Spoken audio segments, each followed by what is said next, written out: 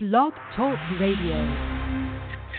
Hello, wrestling fans, and welcome to another episode of the Pro Wrestling Opinion Show. And today we are talking about the greatest performances of Nick Bockwinkel. And I'm joined by wrestling expert One Silva. What's up, man? Hey, good afternoon, Logan. Good afternoon, wrestling fans. As we talk about one of the greatest workers, one of the greatest talkers, one of the greatest all-around performers in the history of professional wrestling, a man who a year ago died at the age of 81, had a sensational career. And Logan, what is amazing is these three matches we're talking about happened between the ages of 47 and 50 years old. This man was the greatest worker of all time past the age of 45. No man at that age moved like this man. This man, at 50, you saw what he did. Imagine him at 30. Yeah, this guy, I'm always impressed because I didn't really get exposed to him, but, you know, in the few matches that I've seen and the promos that he's done, I've always been like, man, this guy's an underrated dude. He's one of the most underrated wrestlers of all time, and it's funny, he's one of the greatest promos of all time, and he had as his manager the greatest manager promo of all time in Bobby Heenan. So you could just imagine the AWA back in the 70s television, they would talk people into the fucking seat. Yeah, and everybody, I mean, it was a classic heel champion that everybody wanted to see beaten, and but no slouch. I mean, a good wrestler too, but man, he was always in trouble, wasn't he? Like he was always like just about to get beat. He was the perfect chicken shit heel champion. And it looked like Ric Flair must have learned a lot from this guy because he looked like he was Ric Flair before Flair was. If you look, you're right. He was Ric Flair before Ric Flair because he was AWA World Champion in the mid '70s. From 1975 to 1987, he was AWA champion like 9 of those 12 years, and that was Flair didn't become champion until '81. And you make a good point, and just thinking about this. You just made a great observation. Where did Ric Flair begin his career? In the AWA, where Bockwinkel was already one of the big stars. Yeah, man. I mean, he modeled it. It was like exactly the same sort of model. You wanted to see him get beat, and he was such a great talker. And I mean, it was a different kind of promo. Look at the sharp dress, the bumps he took in the ring, the chicken shit. He always finding a way to keep the belt, even though he had no business keeping the belt. That was Flair stick when he became world champion. Yeah, and then the gimmick of like putting the foot on the rope at the last second, that's definitely Bockwinkel. We already know that Jericho already admitted to stealing his style when he had the biggest run of his career in the World Wrestling Federation. Absolutely. So let's look at this guy because you know, his early career, I don't think many people know about that. I mean, because you remember him as AWA champion, but was he always in the AWA? The majority of his success was in the AWA. His father was a wrestler, Warren Bockwinkel, and his father was a good friend of Lou Thez. Nick began wrestling at like 19, 20 years old in the early 50s, but his big success came in the AWA. He was AWA World Tag Team Champion with one of the great workers of all time, another guy that Ric Flair borrowed heavily from, Ray Stevens. And in the early 70s, Bobby Heenan managed the great tag team of Nick Bockwinkel and Ray Stevens. After that tag team ran its course, became AWA World Champion in 1975 and held the title for the majority of the next 12 years. And he beat Vern Gagne? Yeah. Vern Gagne is a 750 world-time AWA World Champion, so yeah, he had to beat Vern Gagne. Finally, that old dude finally lost. So how was that match? That must have been an epic match when he won. Those must have been great matches. There are a few matches on YouTube. Vern was never an exciting worker, in my opinion. Vern Gagne would put you in a headlock and you'd fall asleep after 10 minutes of him having you in a headlock. Bockwinkel was more your classic bump, a guy who could wrestle and bump like a madman. And he always played heel, right? Except towards the end of his career, he became a face. He became a face in 1986. Oh, okay. So let's see.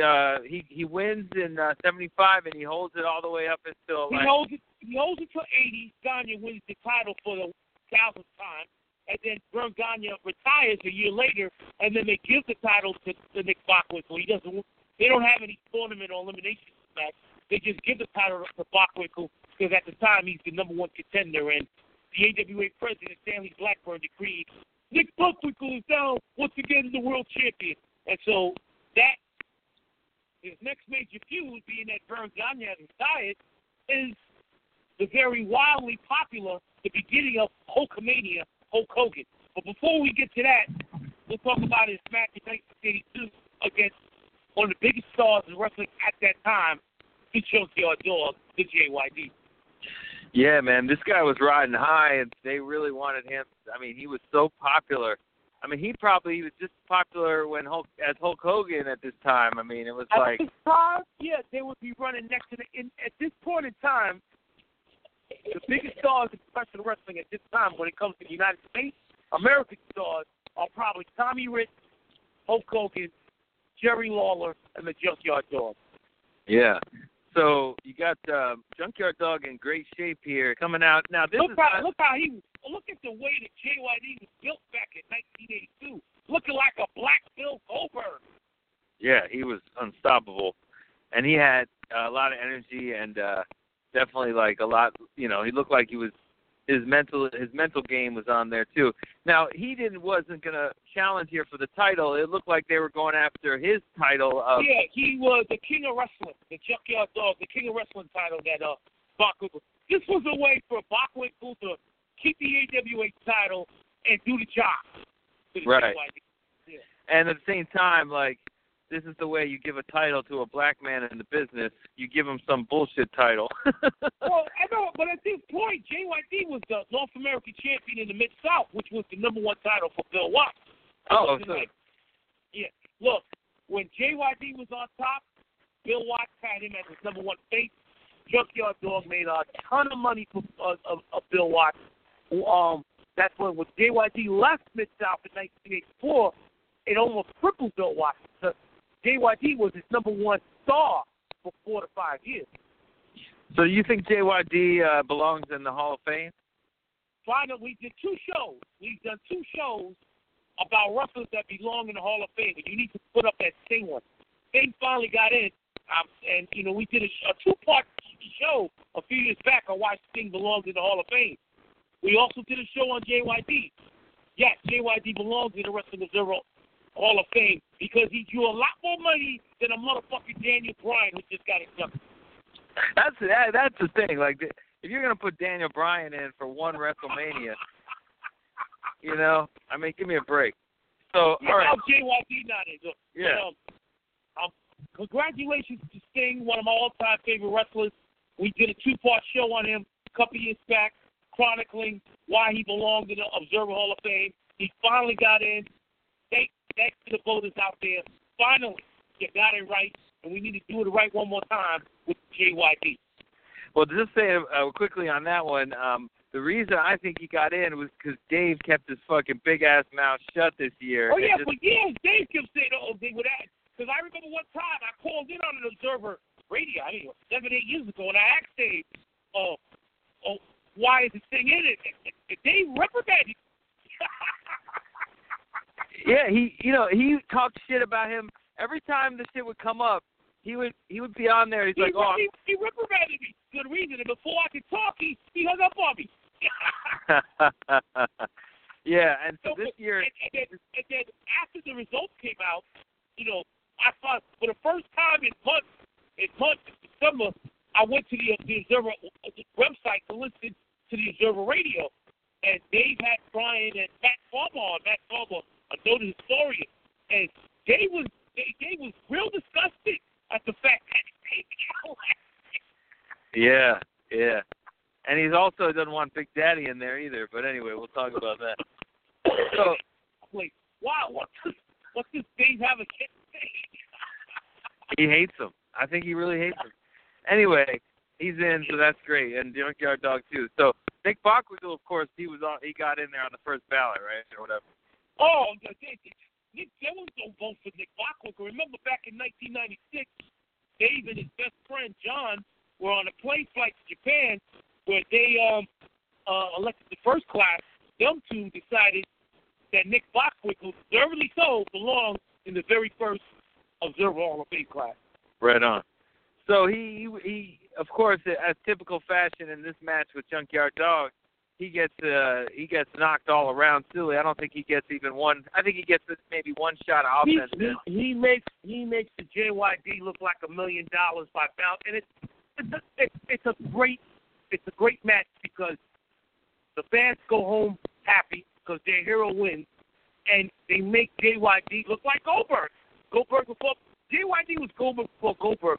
I remember Meltzer saying back in the Observer when Goldberg came out in 97, 98, how he was booked just like Bill Watts booked JYD in the Mid-South, where he would destroy you in a minute or two. This match was only 5 minutes. I mean, and we just Bockwinkel get destroyed, which would have been great had Bockwinkel come in the Mid-South and did a series of matches for the AWA title against JYD. Just imagine the kind of thing, because Bockwinkel he made JYD look great in this match. He really did. And it's a quick match. At one point, I think Bockwinkel's outside of the ring. He gets thrown back in by JYD and he pins him, and that's it. It's over. But he never did get a shot at his title, did he? They did do a title shot several months later. Of course, it was some crazy type ending. Yeah, screw finish. Yeah, your typical Dusty finish. Yeah. Right. So you got and Hulk Hogan coming up, right? That's the next one. Yeah, April 24th, 1983. This was the biggest card in the history of the AWA. This match sold out the St. Paul Civic Center weeks in advance, to the point where they had to fight. They had the card. It was called Super Sunday. They had the card on closed circuit throughout Minnesota. Yeah, and I like how they made it real realistic, like that Bockwinkel didn't want the match, but they gave him enough money where he agreed to it. But money just to defend his title tonight. And they had to raise the ticket prices and shit to pay for his title.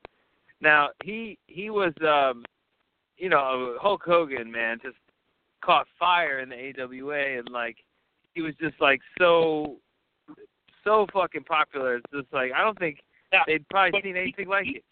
He came into the AWA in 1982 as a heel, managed by Luscious Johnny Valiant.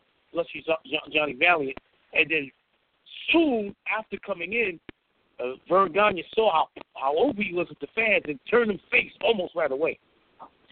But he kind of never wanted to give him the title, right? Because he was just he didn't believe in that kind of wrestler being champion.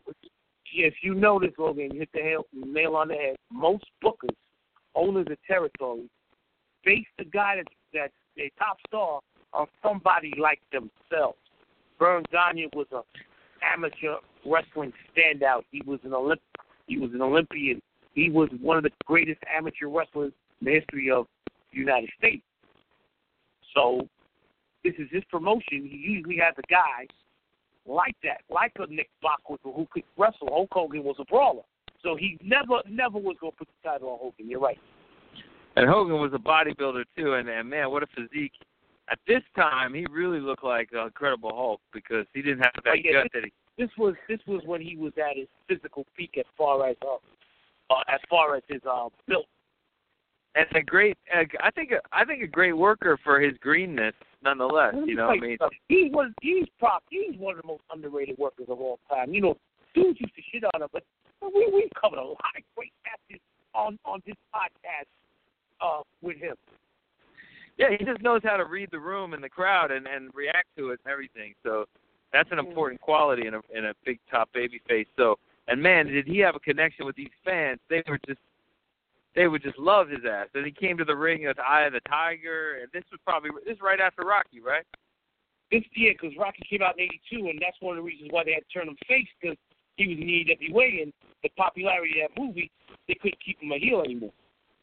Yeah, I still think he should have kept the name Thunder Lips. I love that name.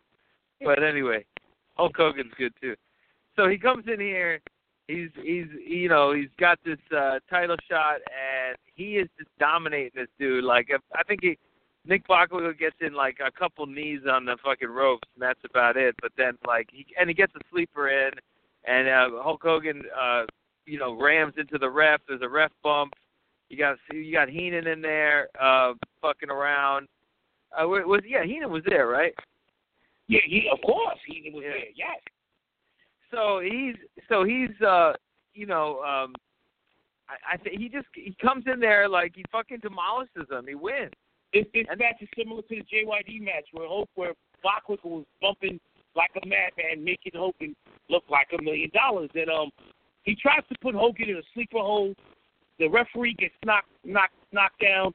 Hogan throws Bockwinkel over the top rope, and then he brings Bockwinkel back in. He gives him the leg drop.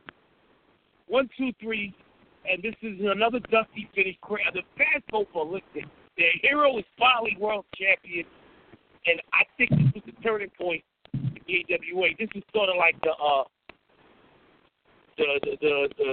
Goldberg getting shocked by the stunt gun. Yeah, I don't understand, man. They didn't read it. This is like they could have had Hulk Hogan probably would have stayed in the promotion if they gave him the title here. Instead, doesn't he leave the promotion? No, what happens is at that point in time he was about to go on a tour of Japan, and so this was the story. I got cheated out the title, so I believe in the AWA. So and when he came back, they did monster business, but they would never put the title on him to the point where 6 months later, McMahon stole him. Yeah, he stole he stole everything out of that federation that wasn't nailed down. He got Mean Gene, he got fucking Hulk Hogan, he got everybody. He Oakland, he took Hogan, he took Dr. D. Davis Show, Jesse the Body Ventura, Bobby Heenan. He raped the guy. Oh man. And so it was like crazy because you had like Mean Gene who had great chemistry with Hogan doing the interview, and then you see him already in the WWF doing the same goddamn interview. Chasing the title there. It's funny. The week before Christmas, you have Hogan and Gene Oakland on AWA, and Hogan's feuding with Dr. D. Davis Schultz and Mr. Saito. A week later, you tune on the WWF, and meet Gene Oakland is interviewing Hulk Hogan and Dr. D. Davis. Yeah, and he's feuding with Schultz too, right? I mean, so they fucking and this is like the stubbornness of Vern Gagne because. Man, I really think if he had, at least he would have, maybe stayed there a little longer if he had the title. But maybe not because he probably got offered some big ass money from Vince. So, but in any case, this match was pretty. You could tell it was exciting. And you said they did monster business when he came back. They did monster business when he came back, but then once he left, when you a promotion losing Hulk Hogan, you don't recover from that. No way, man. There's nobody like this guy, Kim, man, and like that's why the WWF just took off with him at the top. Man, it was like he really if there was no Hulk Hogan, I don't think there would be the WWE the way it is today, man. I think Hulk Hogan is more responsible than anyone. Like even more than Vince. Without a doubt. I mean, he went national. He had to have that one star. I mean, he was coming off Rocky. He had the friendship with Mr. T. He had that was the one guy. It didn't matter who else he got. Yeah. His number one face was. And you remember at the time, like the big cartoon at that time was He-Man. And so it's like, they had their real life He-Man. It was like. So the kids just went crazy. Like I think that at this time, like the kids just, became the main audience for WrestleMania. I mean, for Hulk, for the WWF. And they come out with the ice cream bars. They had the Rock and Wrestling cartoon, without a doubt. Oh my God, yeah. And so now it's funny because all the people that are the hardcore fans are the little kids that got into wrestling at that time, So I didn't know this until this guy died a few years back. Did the Rock and Wrestling cartoon? You know who did the voice the Junkyard Dog? It wasn't JYD. I know none of the voices were the real people. Who was it? Uncle Phil from the Fresh Prince. That's funny. Yeah, because I remember they gave Roddy Piper like a Weasley little voice. I couldn't even know who that was. But that was the dumbest cartoon you could ever watch, man. But whatever. They never, I don't think, ever recaptured this Hulk Hogan, popularity. I mean, Stone Cold was like with the teenagers, but not with the kids as much as Hulk Hogan was. Nobody has ever gotten to that level. You're right. So then we get to this next match with Rick Martel, who at this time he kind of looks like to me like the Montreal version of Bruno Sammartino or something. I mean, he's like, all right, now, Bockwinkel would lose the title to Jumbo Tsuruta in February of '84, and then in May of '84, Tsuruta would lose to Martel, and so this Martel defended against Bockwinkel in September of 1984. Oh, I thought this was Martel going after Bockwinkel's title. No, this is Martel defending against Bockwinkel. Now, look how stupid Vern Gagne was. He wouldn't give the title to Hulk Hogan, right? So he get the title finally a couple of months after Hogan leaves. He sells the title reign to All Japan.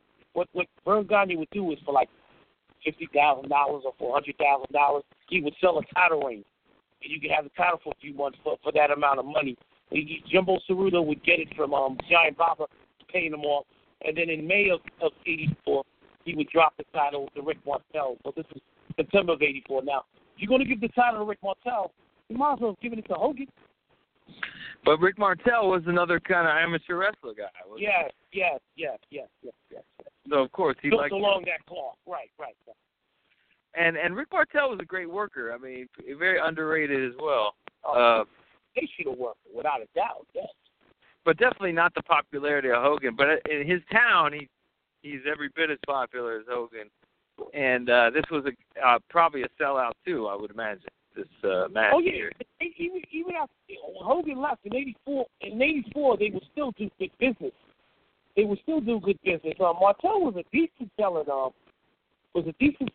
champion, but not Hulk Hogan, but he still would draw 10 to 12,000 a match, and you can see in this crowd, if it wasn't sold out, it was getting close to sell out in this match.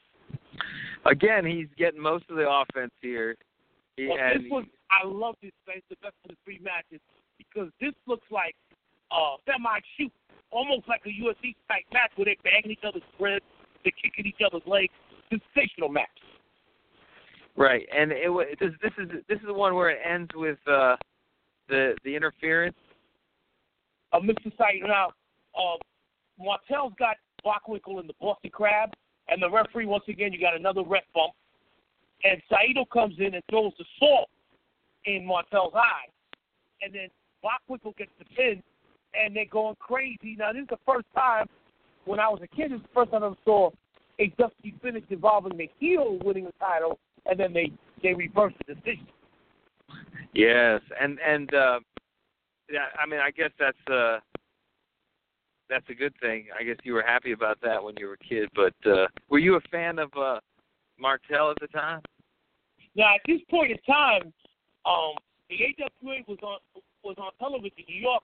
It was called Pro Wrestling USA, where it was NWA and AWA combined in talent. They wrestled at the Meadowlands, several cars at the Meadowlands. I was at the card where Martel finally lost the title in December of '85 at the Meadowlands when he lost to Dan Hansen. So, yeah, I was a fan of Martel because I followed Martel when he was tag team champion in the WWF with Tony Garea. When I first started watching wrestling, they were the first tag team champions in 1981 of the WWF when I first started following wrestling, Rick Martel and Tony Garea. So, yeah, I was a Rick Martel fan. Yeah, and shout out to Oriental Heat. That's his favorite wrestler, by the way. So. Yes, indeed. The model, Rick Martel, Mr. Honda. Yes, indeed. So when we get he eventually he gets the title back, right? Yes, they reversed the decision. And no, I mean that doesn't he win ever? That's what I was saying. I was at the title game in December of '85. Bartel loses to Stan Hansen, and Stan Hansen has a 6-month reign as the AW World Champion. And once again, Logan's one of those deals where Baba buys the title reign in one of his wrestlers. Stan Hansen refuses to drop the title in June of '86 to Bockwinkel. Instead, he leaves the arena, gets on a plane with the belt, and then runs trailer over the belt, then bails the belt back to Baragania. What the fuck, dude? Why did he do that? He was Stan Hansen at that point in time didn't want to do the job, which didn't make any fucking sense. You get paid by the guy. I know he did that a lot though. It was like he had this like I remember that wasn't there like he didn't want to lose to Hogan too. No. That was Gordy that didn't want to lose to Hogan. So Hansen fought, and Hansen did the clean job to Hogan. So Hansen did. Yeah, that's right. We covered that was a good match. Well, that was a great match. Yes. What I understand is like, you know, what was he just thinking like, oh, this guy's too much of an old man to lose to? I think that was the point. That he didn't want to lose the title to Bockwinkel because he didn't feel it was realistic that a guy in his prime would lose to a 52-year-old man. Right. Yeah, he was looking a little old in the end there. He started. I think he held on a little too long, and I think. No. We covered 6 months before he retired. We covered his great 1-hour draw with Kurt Hennig. No. Bockwinkel, when Bockwinkel retired in '87, he was still one of the best workers on the planet. But his look, though, he didn't look like, you know. I know. He looked like a 52-year-old man. You're right about that. But, but whatever. You're right. He was still good. He wasn't slipping in any way. Now, when you talk about his career, like, he could have, was he ever lured over to WWF? When he retired, he would lose the title for good in May of '87 to Kurt Hennig. 4 to 5 months later, he would retire and become an announcer and road agent with WWF. Okay, and then he actually was in the WCW for a little while as a commissioner. Yeah, he was the commissioner for a few years in WCW in the mid-90s. Right, and his I think like, did he get Hall of Fame into the WWF? I'm not sure. He was deservedly. I think he's in. Off the top of my head, I would guess him. I mean, Bert Conn did, and he never worked at the WWF, and Nick Bockwinkel did. Yeah. But underrated, definitely. Not as well known as Ric Flair or Hulk Hogan or all these motherfuckers, but definitely up there with them in terms of his star power and his abilities. And man, his promo was like low key, intellectual. He had very good diction, and he sounded like, he was very educated. I just looked it up. 2007, he was inducted into the WWE Hall of Fame. So yes, all right, he is a member of the WWE Hall of Fame. Yeah, he had some of the best like vocabulary of any wrestler that we've seen. Yes, without a doubt. He spoke like a college scholar, like a college ripping you apart. Indeed. And very good at getting the fans to hate him and want him to be beat up. And that was the whole name of the game, man. I mean, you got like a Mayweather, doing that today. So it's the best way to sell tickets as a heel. He drew a lot of heat with his promos, especially after he was paired with Bobby the Brain Heenan. Right.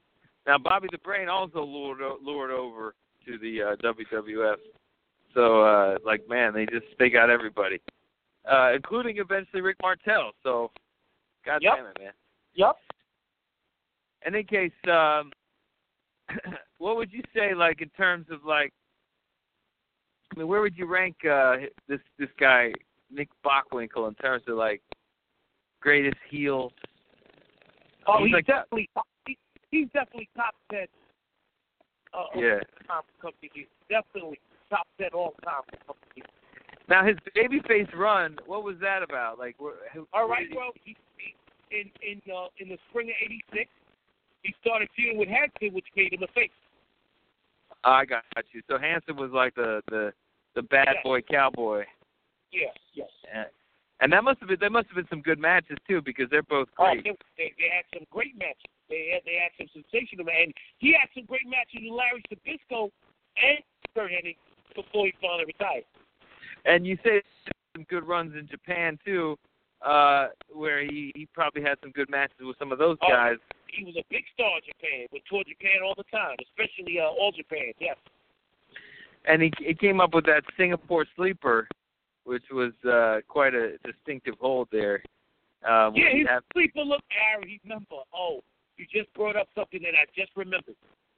And I saw it on YouTube a few months back, where Bobby Heenan and Nick Bockwinkel were on AWA television explaining why their sleeper hold was different than other people's sleeper hold. And they show a clip of Vern Gagne, and Bobby Heenan's like, see, he's choking. This what he's doing is illegal. And then they show a clip of Bockwinkel sleeper, which is underneath the chin. You see, there's no choke there. There's no choke there.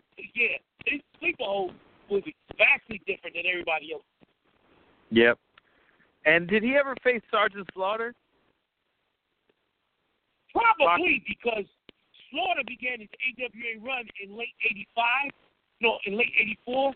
Bockwinkel was still on heel. So, yes, I'm sure they had a few matches. Okay. All right. Well, that's it for this one. We got him in the books, and definitely a great performer, and these are some of his greatest here. But, of course, there's not that many probably of his greatest matches on video because just how long ago he wrestled. Right? No, most of his stuff is from the AWA past 1980. Like, from 80 to 87, there's a lot of matches of his, but this is all past the age of 25. And who owns that library? I guess it's WWF at this point, right? Yeah, they bought that library from Grey Gun. So, and is it all on the network? Because I don't even know anymore. No. I don't think there's any AWA on the network. I just remember a lot, like they used to have that shit on ESPN all the time. The old shit. AWA contract. And so, when you air something on your network, you own the rights to it. You can always show it. Yeah, so I don't know if they even can have those. Like, I think that they belong to ESPN probably, or maybe they bought it. And ESPN has shown a lot of that stuff over the years. The AWA, they show a lot of the stuff from 86 to 90. Right on. And so it's interesting because, I think had he been in the WWF, he would have been a much bigger star, but he was loyal and he stayed in with the AWA. But he was one of the only ones that did that. But yeah, definitely an underrated guy, and he just passed away. So glad we could do this. So who do we got next, man? In terms of this great, what are we doing next time for the next show? Do you know? The next wrestling greatest performances will be one of the little men of all time, Rey Mysterio. Greatest performances, Rey Mysterio. All three of these matches are on the WWE Network. I'll text it to you later on, the matches and the dates. And everything's available on the WWE Network, these three great matches of Rey Mysterio Jr. Are they all from WCW or? Yeah, all three are WCW matches, yes. Because when he finally got to WWE, he wasn't quite the performer he was in WCW, was he? No, his prime. Too many injuries. Yeah, I mean, in WCW, he was something you never saw before, or since. And I think in Mexico he was even more incredible there, right? I mean, it was just like. Yeah, but he wasn't the work. He was more acrobatic, but he didn't put everything together. Like in WCW, he had everything. He was perfect. And yeah. I'm sure one of those matches got to be with Malenko. Well, real quick, I'll run them down to you. No, none of them are with Malenko because I never liked Malenko. You got the three matches we'll be talking about are his matches with Psychosis, Sumo Dragon, and the late great Eddie Guerrero. Oh yeah, well him and Eddie Guerrero had great chemistry, man. Well, they were best friends in real life. That's why. And they carried over their feud into the WWF. So it was, and they had some great matches in WWF, but nothing compared to the shit they did in Mexico and WCW. Well, that's because Guerrero got so slow because he got so bulked up. Yeah, he wasn't the worker. Yeah. It killed him. Yeah. All right, man. Well, we'll be talking later on about Best Man Christmas, and the movie for our Christmas Logan's movie reviews. Movie, it's Best Man Holiday later on tonight. Sorry, Best Man Holiday, and definitely a sad movie, but pretty touching and good for the holidays. And I was able to catch the one before just so I could get a history of these characters, and look like. Yeah, and what I love about Best Man Holiday, and we'll go into it in detail in the movie, is this is an entirely, almost an entirely all-black cast. Guys, in the second movie, the Best Man Holiday, all the men and women in this movie are over the age of 40, and goddamn, all of them look beautiful. Yeah, they look better than they did before. And I hear they're coming out with part 2, so we'll be looking at that maybe next Christmas. But So, all right, man, we'll talk to you a little bit later tonight about that movie. And thank you, everybody, for listening. And stay tuned for the Rey Mysterio show in about 2 weeks. And talk to you soon, brother. Peace.